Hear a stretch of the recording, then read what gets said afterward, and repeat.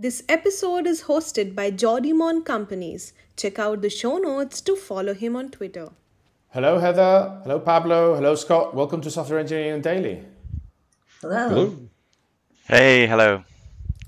So I'll introduce each one of them in a minute, but let me actually dive into the topic that brings us together today at Software Engineering Daily. So the topic is actually design collaboration, somehow tangential to the core topic of software engineering, but I think an interesting one nonetheless. So in my view, design collaboration, also known maybe as design management or design operations, is the act of collaboratively building software with design as a central element of it, along with source code and other assets. I first spotted this trend fairly late while working at GitLab a few years back. We spotted the rise of the product manager. Let's call this persona as a way of synthesizing different roles. This person was able to collaborate on code via pull requests, merge requests, with code reviews, code approvals, and even merge conflicts. Why not? But this same person was actually in charge of, product related activities and workflows, right? That required versioning, updating, discussing, iterating upon other types of digital assets, right? Like images or any kind of data structure that is not text-based, like source code. So source code collaboration with version control systems and source code management systems like Git and the services built on top is mostly resolved. It's not an easy thing, but the workflows proposed by the main Git providers are fairly standardized and have solved the problem at large. But the same cannot be said about other digital assets that are not text-based. Again, images, animations, video, and so on. And this is only talking about design with a small d, but when you think about design with a capital D, the problem extends even further, right? Design with a capital D includes research, making hypotheses, testing those, and even working with other types of tools and workflows, right? And so wherever design management may be, the recent acquisition of Figma by Adobe for the price of $20,000 billion is, for me at least, evidence that this space is not only economically very valuable and potentially profitable, but a space where open source software is expanding too. We'll explore the case of Penpot later, but the opportunity is just great. So with that excuse, with the acquisition of Figma to sort of like pinpoint this broader topic, I've brought with me the three guests that are on the show, on the Software Engineering Daily Show podcast today. So with me are Heather Meeker, open source licensing specialist and general partner of OSS Capital. OSS stands for Open Source Software. The fund's claim actually is, and I quote, open source is eating software itself much faster than software is eating the world. And we will have time to discuss that, even if it's tangential to the core of the topic today. She's also the partner in crime, if I may say, of Joseph Jacks, whom has been interviewed several times in this very podcast, and even a former colleague of a colleague of mine at GitLab, Scott Williamson, if I'm not wrong, a recent incorporation. Scott Jensen, is a veteran designer that has been involved in numerous extremely popular products at relevant companies. Think of QuickTime and Apple Newton at Apple, to mention a few. Physical Web, Gmail Mobile at Google, Symbian, many others. And he was one of the thought leaders, if I might say, in this space that drew my attention, as I mentioned at the beginning, and also drove most of my thinking in this specific area. And finally, Pablo Ruiz Muzquiz, the CEO and founder of Kaleidos, the company which is, and I quote from their claim to, a great hybrid between a technological partner for startups and an incubator for employees' idea. Examples of which are Tiger, a project management project. You will have time to describe it briefly too, Pablo. And Penpot, which is the project that is actually of most interest today. himself by training is a physics major, hopefully not a theoretical physicist. Am I wrong? I'm right. joking, but I'm joking. By the way, I just bought a book about the Paul Dirac, who was a really popular theoretical physicist and was not crazy like most of them. But he became a software engineer by trade and an entrepreneur and many more things that we'll learn later when he introduces himself. So I'll start with Scott because as I said, I think it's one of the most prominent evangelizers of design in general, but the design collaboration conundrum that brings us all together here. And it hasn't been always easy. So Scott, would you actually define in better terms what design collaboration is, if you're comfortable with that term or any other that you might find more adequate, and your whole process, sort of like approaching it and approaching even open source communities about it and so forth? Well, that could be a very, very large topic. So let me just try to keep it really short and we can ask follow-up questions. But, the design process has multiple levels to it, right? So at one level, you're like, oh, these icons don't work, right? Let's fix the graphics. But the more deeper ones is how do we start the program? What's the first thing we show the user? What's the information architecture and so forth? So it's a wide range of things. So there's a reason why UX designers often significantly overlap with product managers because we're making product decisions. So that's part of the collaboration process. You touch all aspects of the product. What I particularly started talking about recently, and I've spoken at FOSSBAC and other conferences about this, is the role of this design or collaboration in open source. Because when you just talked about GitLab and how these people that are doing all this design work are also doing check-in code, that's not a good thing, right? They do that because they have no choice. The only way for designers to work in open source is to become programmers. Right. We shouldn't be programmers. I mean, we should be cognizant of it and obviously aware of it.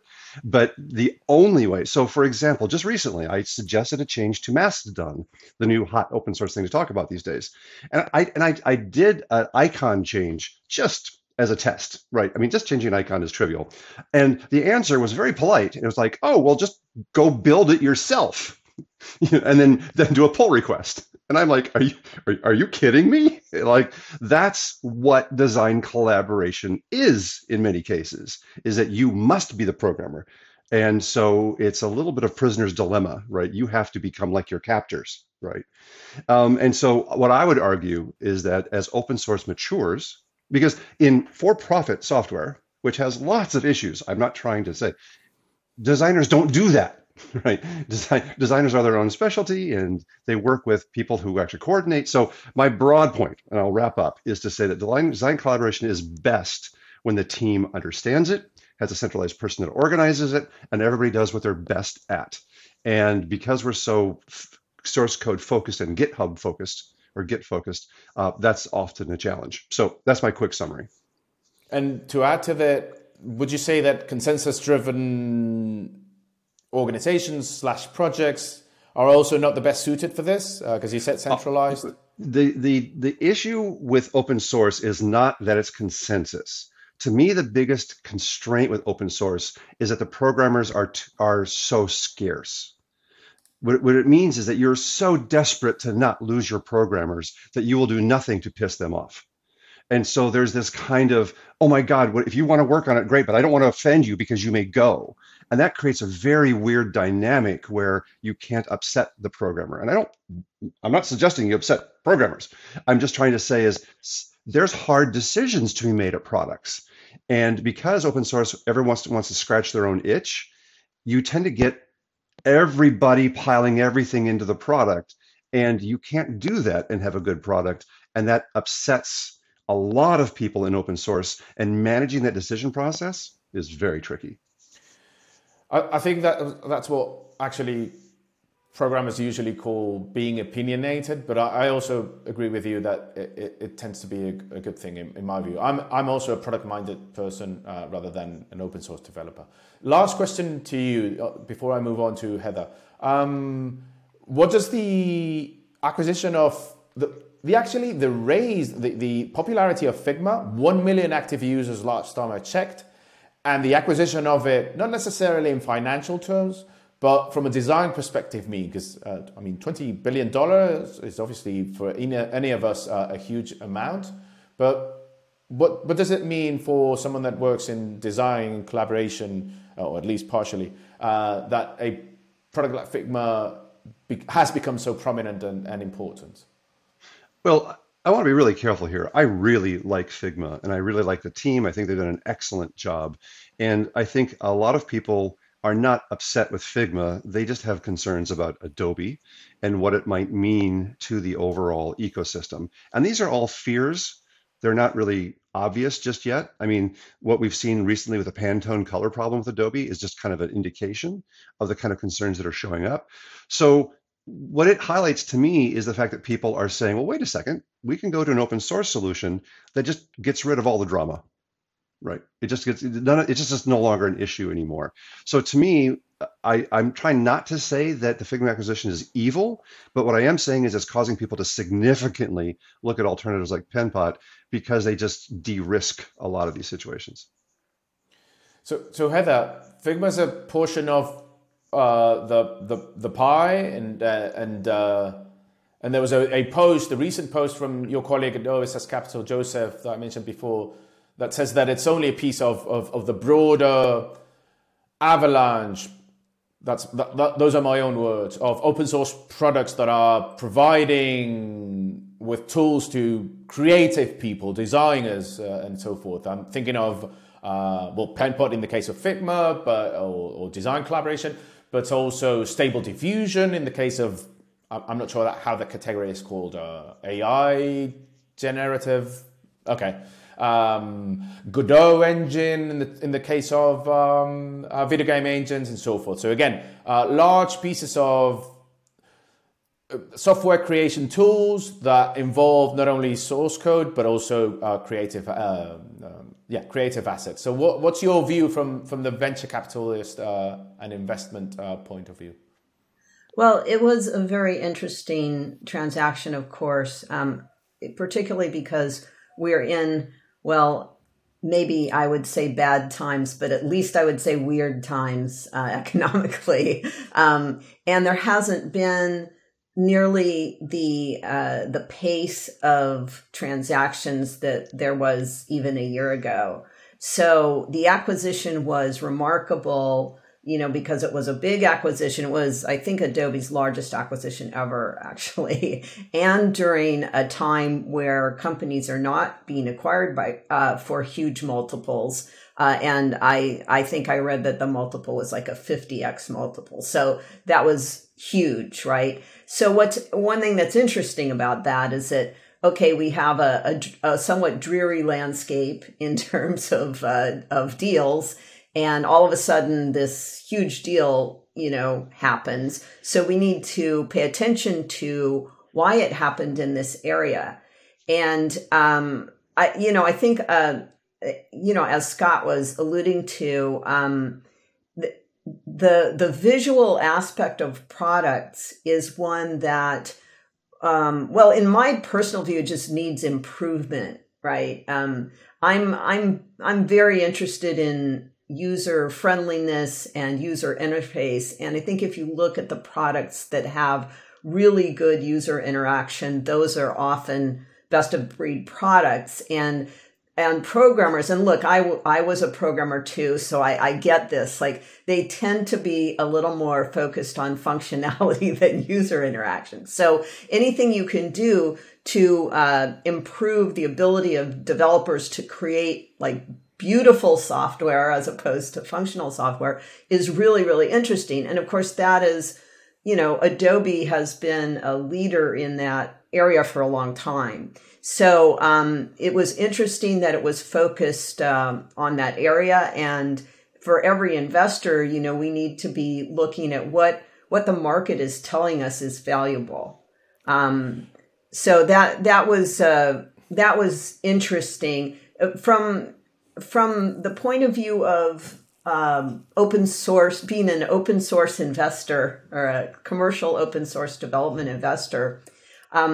what was really interesting to me about it is the aspect of collaboration. So you can build a tool that does something, but if you build a tool that allows people to collaborate on doing things, it adds tremendous value. And that syncs perfectly with our investment thesis. Many of our portfolio companies are what are called open core, meaning that there is a core of open source functionality, and then the business is built around deploying that functionality in a way that allows people to collaborate within an enterprise. So that's, I think, consistent with the market signal here that the collaboration aspect is very important. It is one of the more effective ways to build a business around open source software is to have basic functionality that is open source and free, and then on a commercial level provide the infrastructure to allow people to collaborate. I completely agree with especially both points, but the first one too, and I would actually extend that to even when you to the design with a capital D that I was referring to at the beginning, because even with products that do not have an interface, and even for products that are aimed at developers, and I'm thinking of, for example, command lines, right? Like text-based input interfaces that do not provide with a lot of history unless you, request it through a command and so forth. They don't paint any interface and so on. Even those, if they focus on developer experience, they require a lot of user research. In this case, developer experience, right? Because the user is a developer. So I would argue there's a lot of research behind them that make them elegant and beautiful, as you said. So there's not even a need for a UI. I mean, although, as you said, those that are driven by UI and point-and-click interfaces and GUIs, those definitely require the design element to be embedded fully in it. Jordi, if I can just jump in, I just had a project where I did the UX of an API, and I worked with a team to have an API that was actually easy to use. So this goes all the way down the stack. Yeah, and developers are consumers and users too. In fact, the ascendancy of software in our lives means that someday we're all going to be developers, right? If we aren't already. So yeah, of course, it's important for developer tools as well, because developers are users just like any other users. So the case of Kaleidos is extremely relevant to today's conversation because it's the company behind PenPod, and we will describe the product and again the problem it tries to solve from an open source perspective in a minute. But it's also a peculiar company in many ways. I'm not sure if a cooperative is actually the best way to describe it, but as I said before, employees are highly involved in the products that the company launches, and it's highly involved with open source, and it's also highly involved in, shall we say, developer tools, project management tools, because before we move on to PenPod, Kaleidos is actually the company that Pablo runs, along with his colleagues, launched before PenPod a project called Tiger, which is, again, could you describe it, Pablo, as it tries to solve for a sort of like a neighboring problem, right? Correct or not?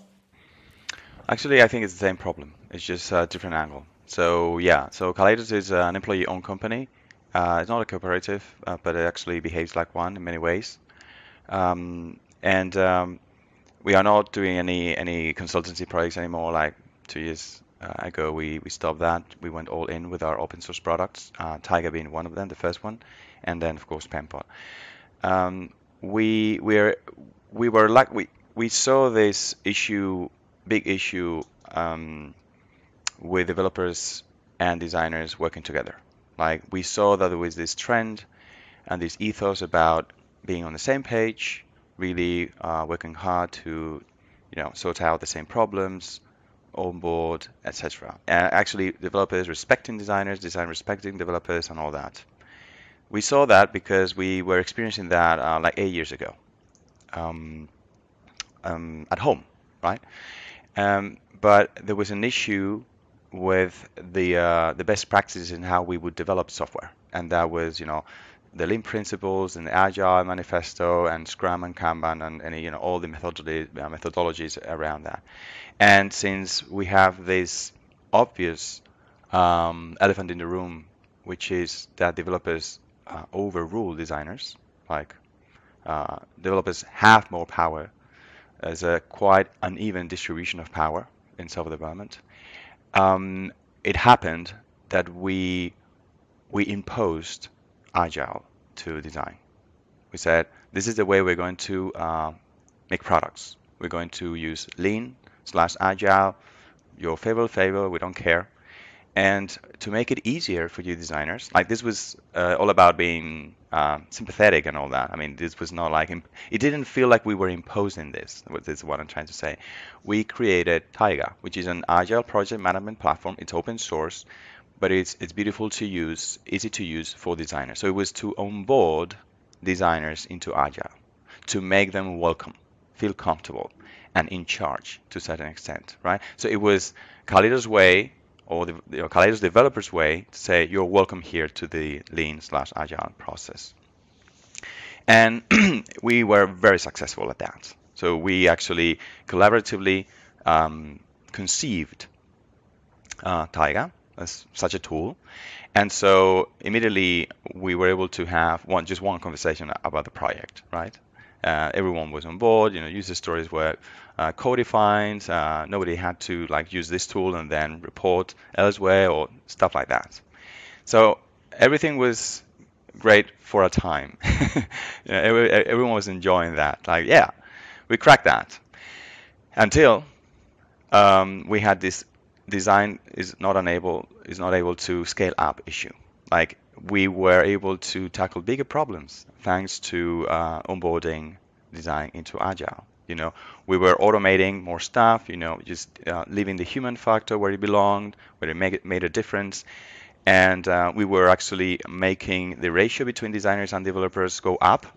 So, in the past, we would have one designer per 15 developers, but now it went to 1 to 10.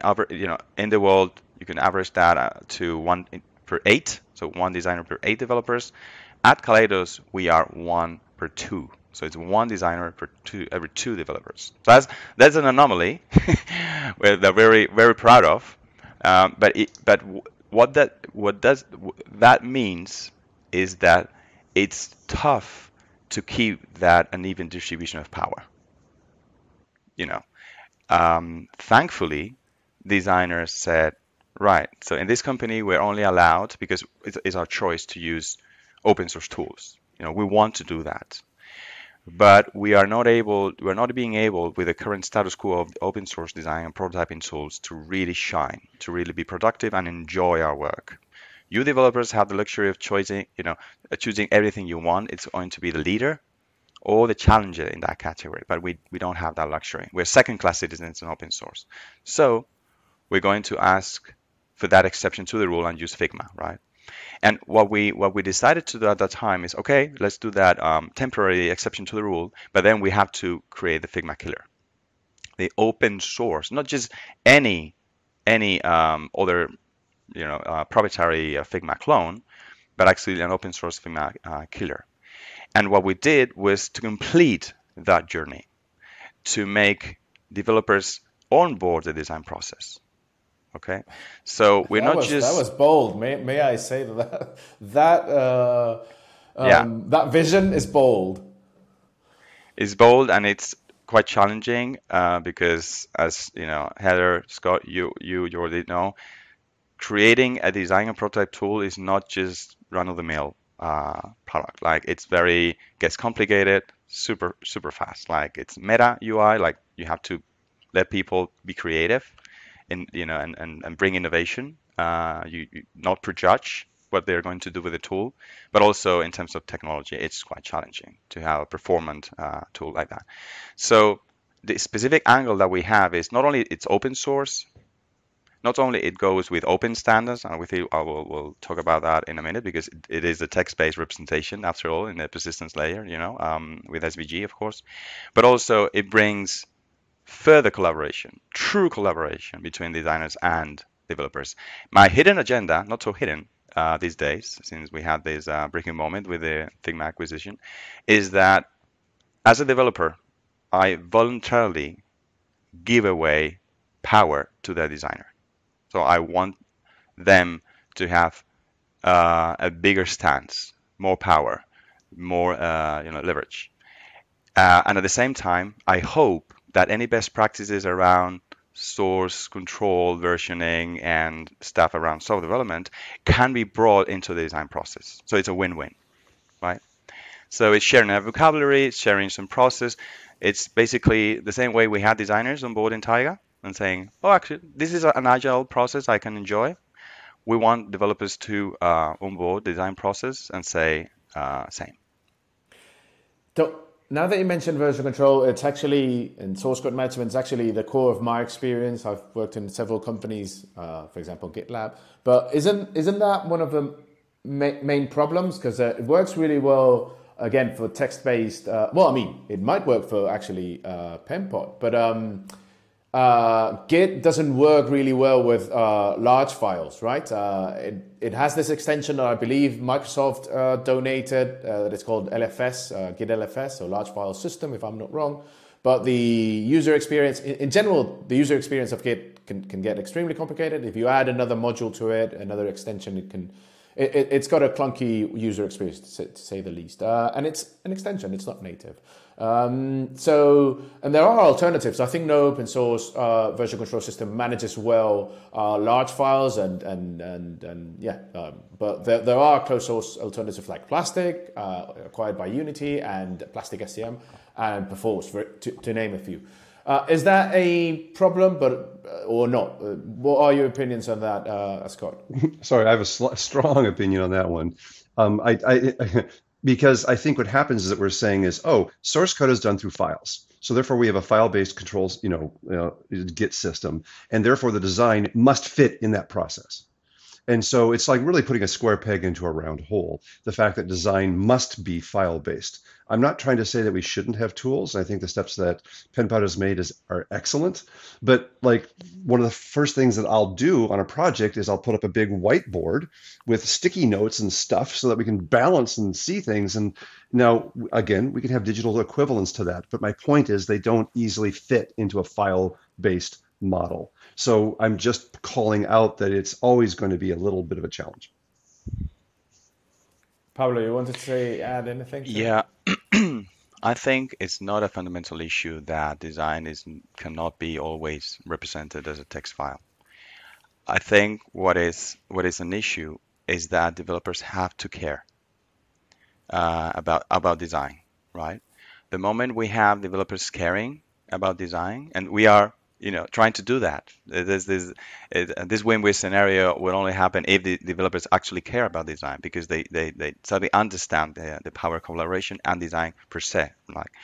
Then I don't think there's going to be an issue, because all the innovation, all the creativity, all the tech that we need, we will have it. Right now, having said that, Penpot does use a shortcut until that happens, which is very convenient, which is an open standard, not just any industry standard. Yeah, elaborate on that, please.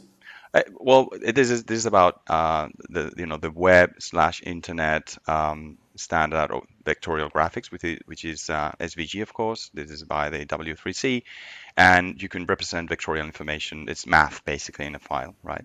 And quite potent. And so we are in this sweet spot where we don't have to make any compromises. We can have both right now, right?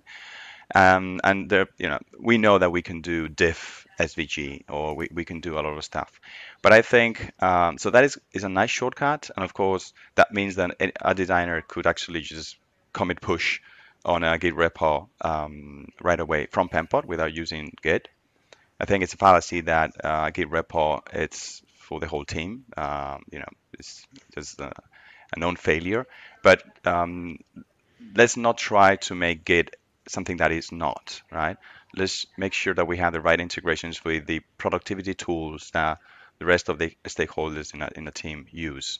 And in that case, that would be perhaps Penpot. Why not allow a designer to actually start a continuous deployment process just with a click of a button, right? And also, This is a full duplex. Why not have back, from the engineering perspective, data from a server, A/B testing output, flow backwards or flow back into the design itself, and just programmatically redefine the design itself. So I think it's we are just this is very initial, really.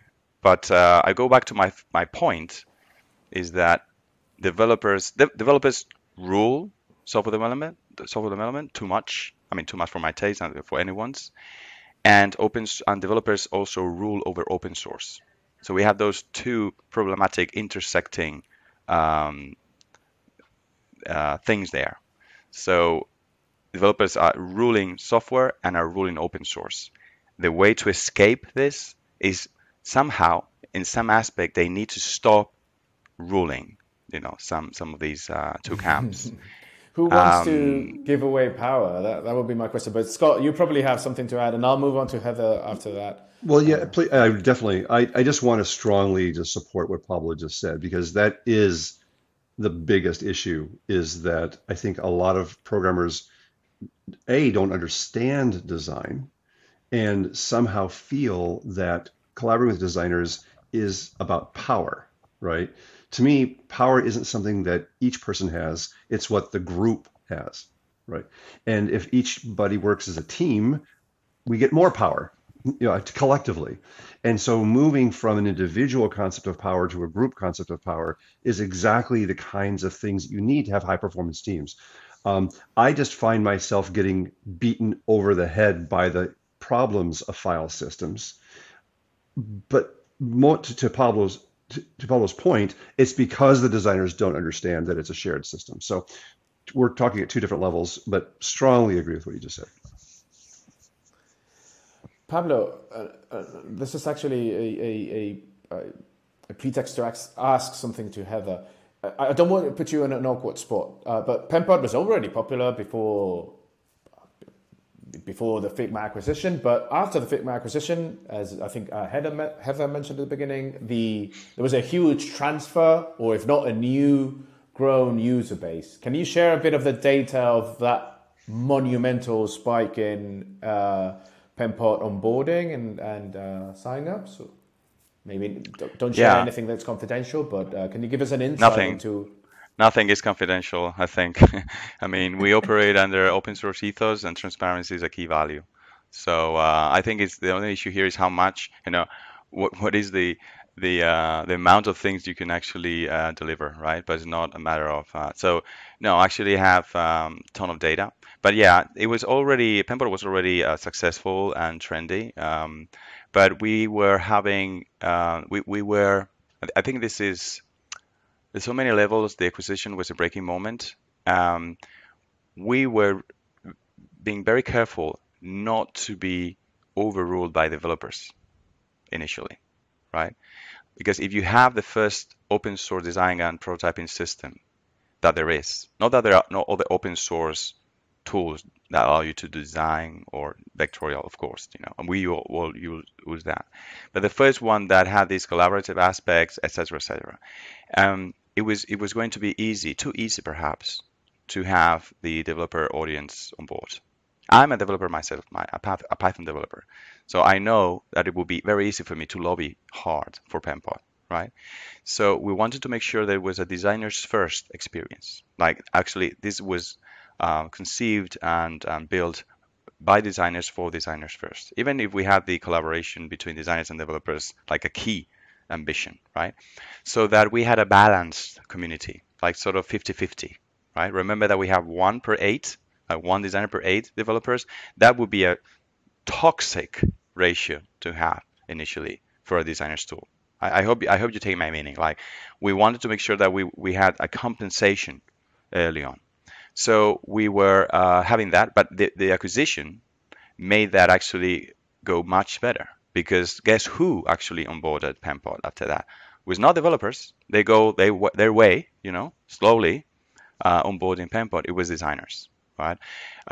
So we are now actually having many more designers than developers, but it's not actually this 5 0.6K% uptick, or like, I don't know, hundreds of new Pempo deployments on premise, any incarnation of private cloud that you can imagine.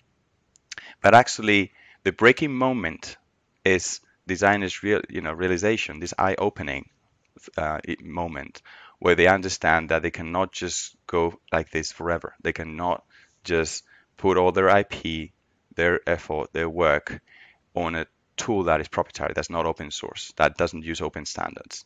We thought it will take us 2 years to make them realize that. We know developers have already said that, but this was a massive acceleration of that mindset that we needed.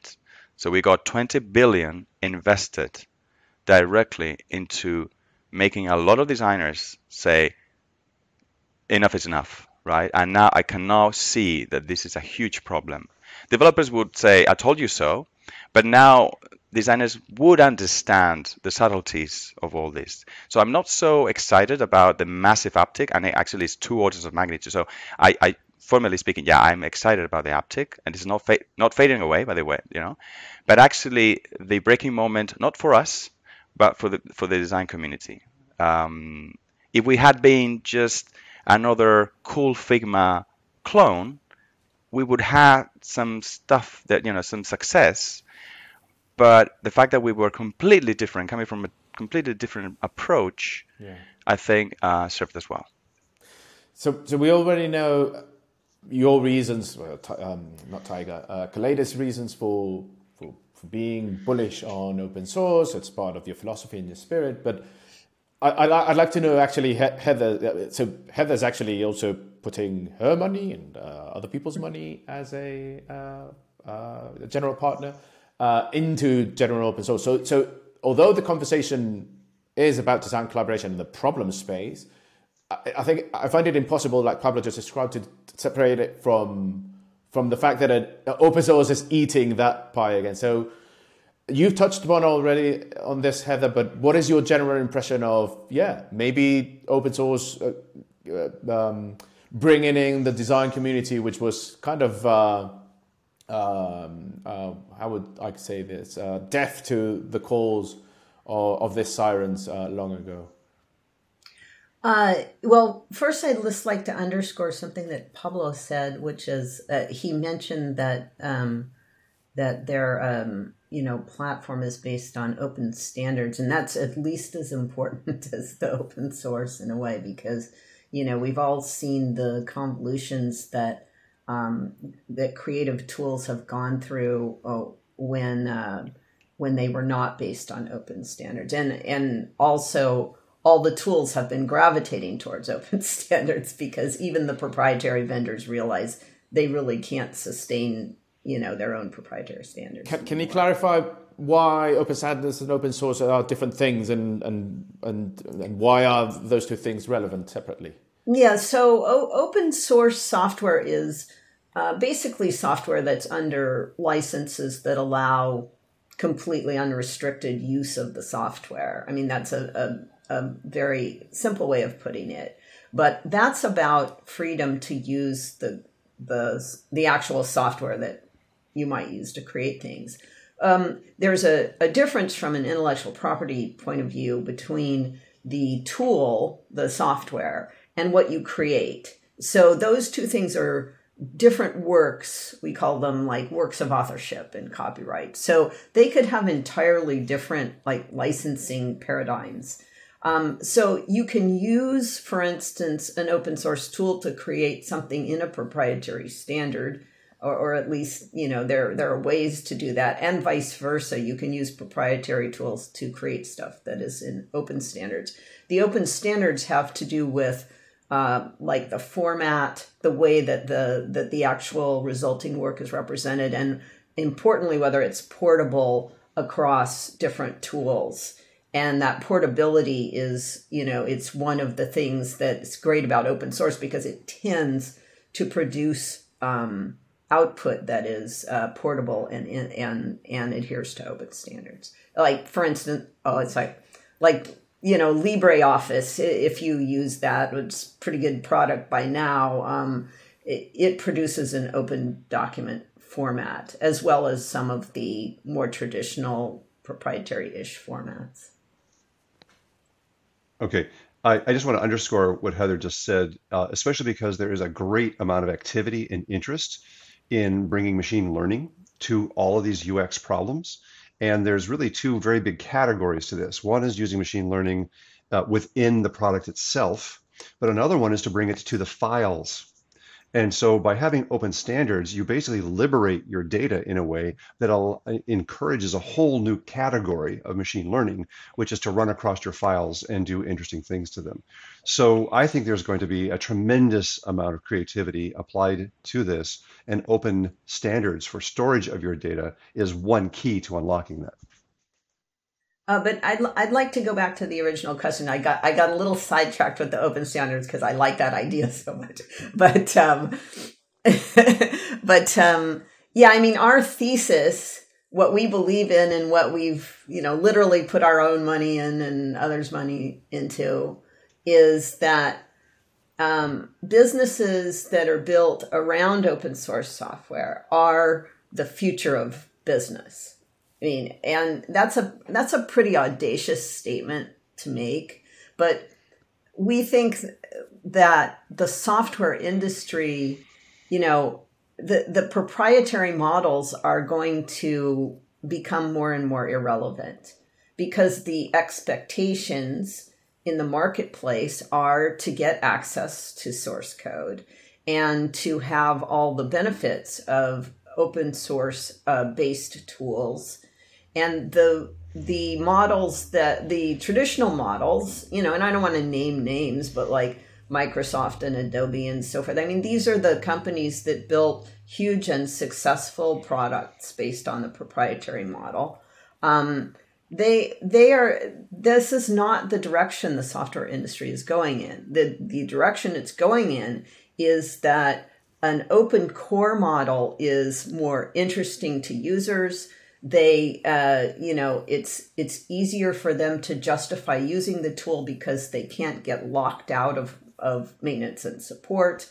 And also just, the collaborative nature of it makes for better products. And that's what we truly believe. But more importantly, we believe that that's the future of the technology industry at a minimum, right? If not everything else too, because these days, in a way, every company is a software company. Everybody's developing software. It doesn't matter what sector you're from. And so, we're looking at this as its own sector, which will eventually just eclipse the sector that exists now, which is essentially, proprietary software and SaaS. I tend to share the same vision. Also, I'm skewed, I'm biased, to think in the same way, because I've worked mostly in open core companies, in open source companies, not all of my career. I'm not so bearish or so I don't have a big problem with closed source alternatives. I just think that the open source is better, but I don't think closed source is going anywhere. But anyway, I don't have strong arguments, to be honest. I'm not the biggest expert in that sense. But Pablo, you might want to add something to that. Yeah, I think Heather's motto, like open source is eating software faster than software is eating the world. I think it's for me it would be easy to enrich that, saying that design is eating software faster than software is eating the world. Elaborate. That's really interesting. I think it's obvious that design has become a key differentiator per se, that more and more technology needs good design, that more and more different audiences do require thoughtful, good design. And I think design is now, it was always like that since the Xerox, innovation around design and interfaces, of course. But I think people realize that design is a key element in innovation, right? Any innovation, anything that technology will provide us with in the future. Perhaps not flying cars anymore. We don't want that, but whatever other things, design is going to be a key part. So I think, well, more than I think, I strongly believe that closed source design tools will not help that. You need universally accessible design tools for everyone on Earth to access and be a powerful force on such innovation, whether it's innovation for a global audience or for their own communities. But you cannot just consider design as any random category in technology. Particularly design cannot be treated as like neutrally. So PenPod, if anything, yeah, it's about collaboration between designers and developers, and making sure that Scott doesn't receive that response about, yeah, just do a pull request. I'll say, okay, we There's a are feature for already. that. Scott won't the I'm using Scott. PenPod, like he will say, I'm using PenPod. I can actually integrate my design into your source code, like fast forward five years from now, and that will not be an issue. But also, that more people in the world will be designers with the right tools. Yeah, absolutely. One trend we're seeing in software is the low code, no code trend. And that makes a lot of sense because, I mean, every software programmer knows that you don't want to do all the all of the nuts and bolts. You want to actually probably do things at a higher level usually. And the world is still lacking all the software engineers they need to, create all the software that people want to create. So the more that we can push that up to higher levels and also make it work in tandem with design, the more productivity we're going to get out of the software industries. That is also a really significant trend. You're seeing more and more pressure to allow people to use more powerful tools at a higher level, and also to get people who are maybe not willing to sit around all night looking for a semicolon, which is the quintessential programmer experience. YAML syntax and all that. Oh, yes. Yeah, I mean, to get more people involved to make programming more inclusive, it helps to have better tools. Scott, you wanted to add something to that? No, I think that was well said. I was just giving a strong thumbs up. Okay. Apologies. I could not agree more. Yeah, go ahead. Okay. No, Heather just mentioned this low code, no code. I think it's a big trend. I tend to see that more on the category of the individual that needs extra superpowers, and feel that they can be more productive in areas where they don't have the expertise. So in a way, sometimes you can call that you would democratize design. Sometimes you can say you commoditize design. So I think we have to be not fearful, but rather like understanding that these tools are mostly meant for the solo player, right? For the lone wolf that needs to cope with more stuff when there's no other team. But there always be need for the high performance teams. I think Scott was mentioning them. Like you need collaboration, not only having superpowers yourself, but collaboration is the key to really scaling up and being able to sorting out the big challenges, like cross-functional teams, like big teams, to be able to do that. And I think we are in the space, like PenPod and Taiga, in the space of the latter, of the high performance teams that will only get bigger and in bigger numbers, despite the fact that you might have more people joining the ranks of the low code, no code. And probably there will be some conversion from those areas into the high performance. We are interested more into the conversation between different stakeholders in a team, rather than giving some individual like extra capabilities for a short period of time so that they can do more just by themselves. I'm not saying that is not important. I'm saying that I feel it's important to understand the difference in the approach. And that is why we were discussing collaborative design or design collaboration. What collaboration requires more than one person, right? So just to underscore that. Yeah, I'd like to actually do a shout out to two people outside of this conversation that support the views expressed here in the last few minutes. One is Tyler Jewell, a analyst slash managing director of a fund that supports what Heather just said.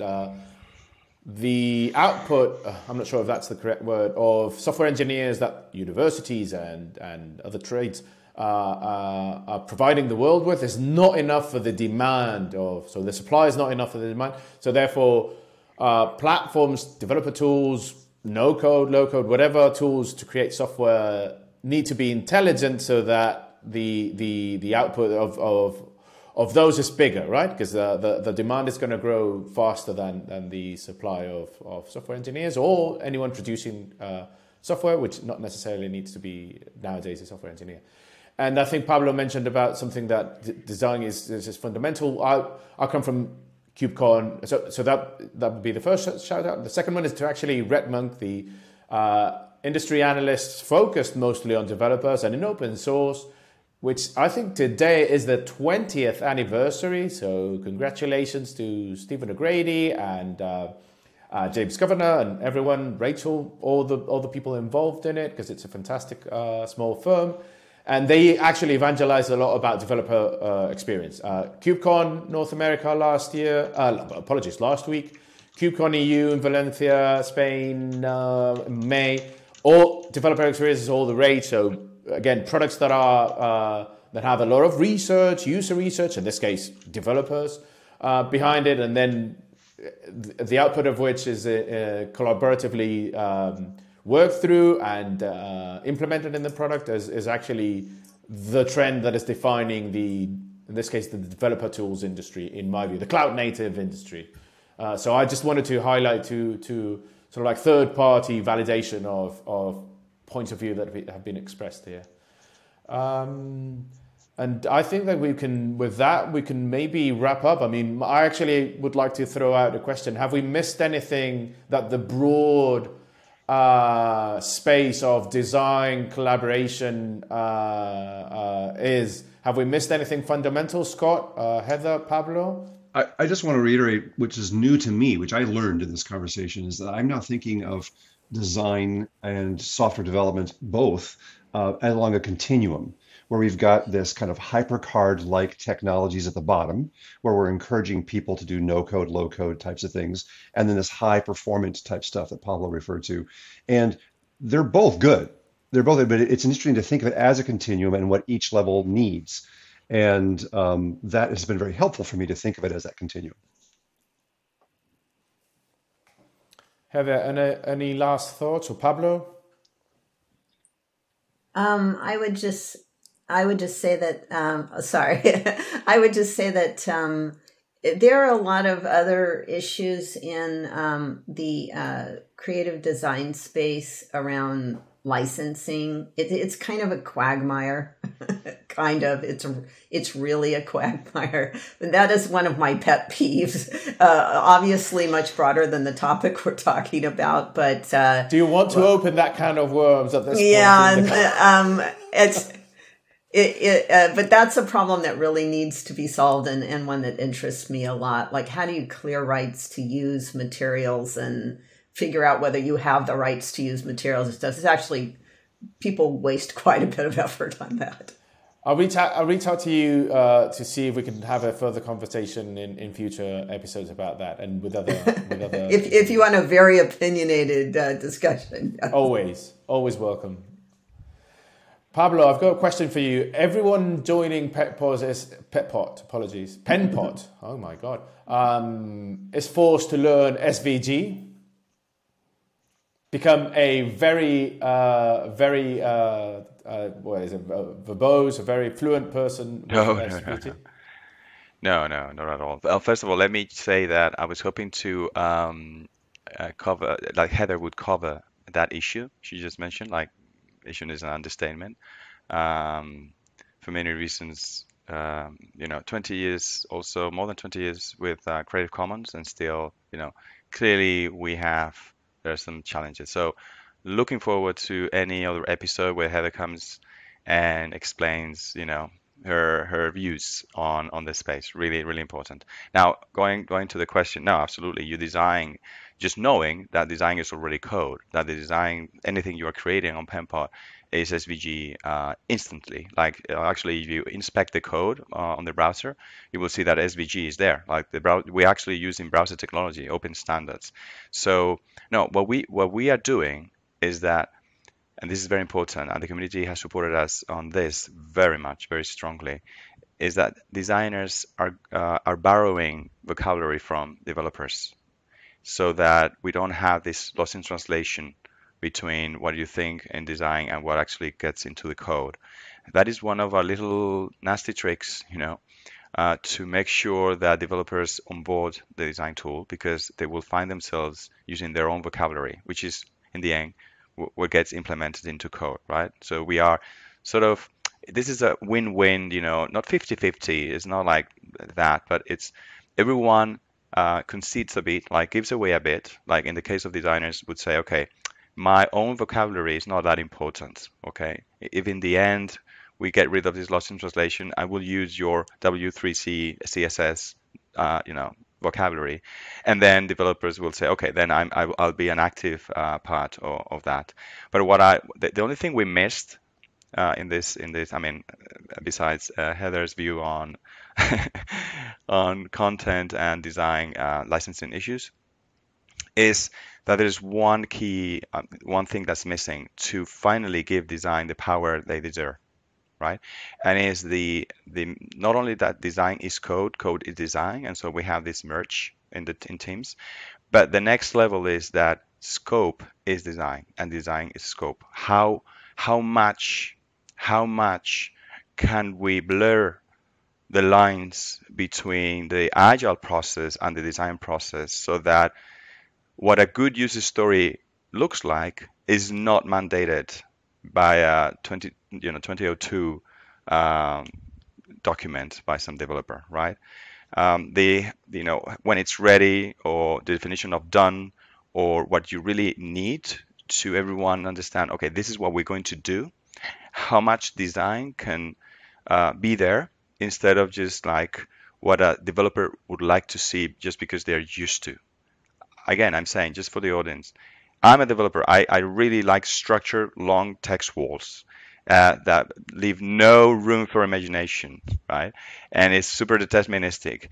But with the right tools, we could have an interactive prototype actually being the definition of a user story. Like, that is the scope.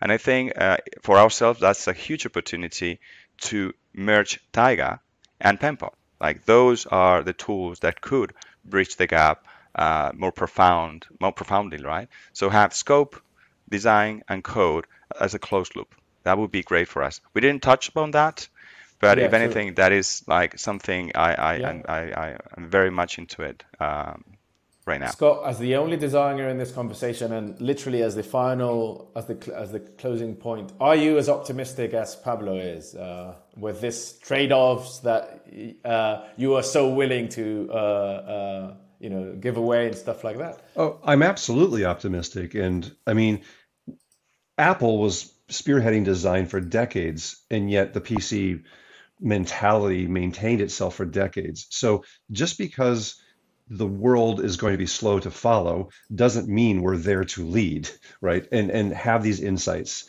and it will win over time. So ultimately, I'm very enthusiastic, but it is always going to be that case when, like, there's an agile user story, there's executing to that story, and there's asking, why is that story even there?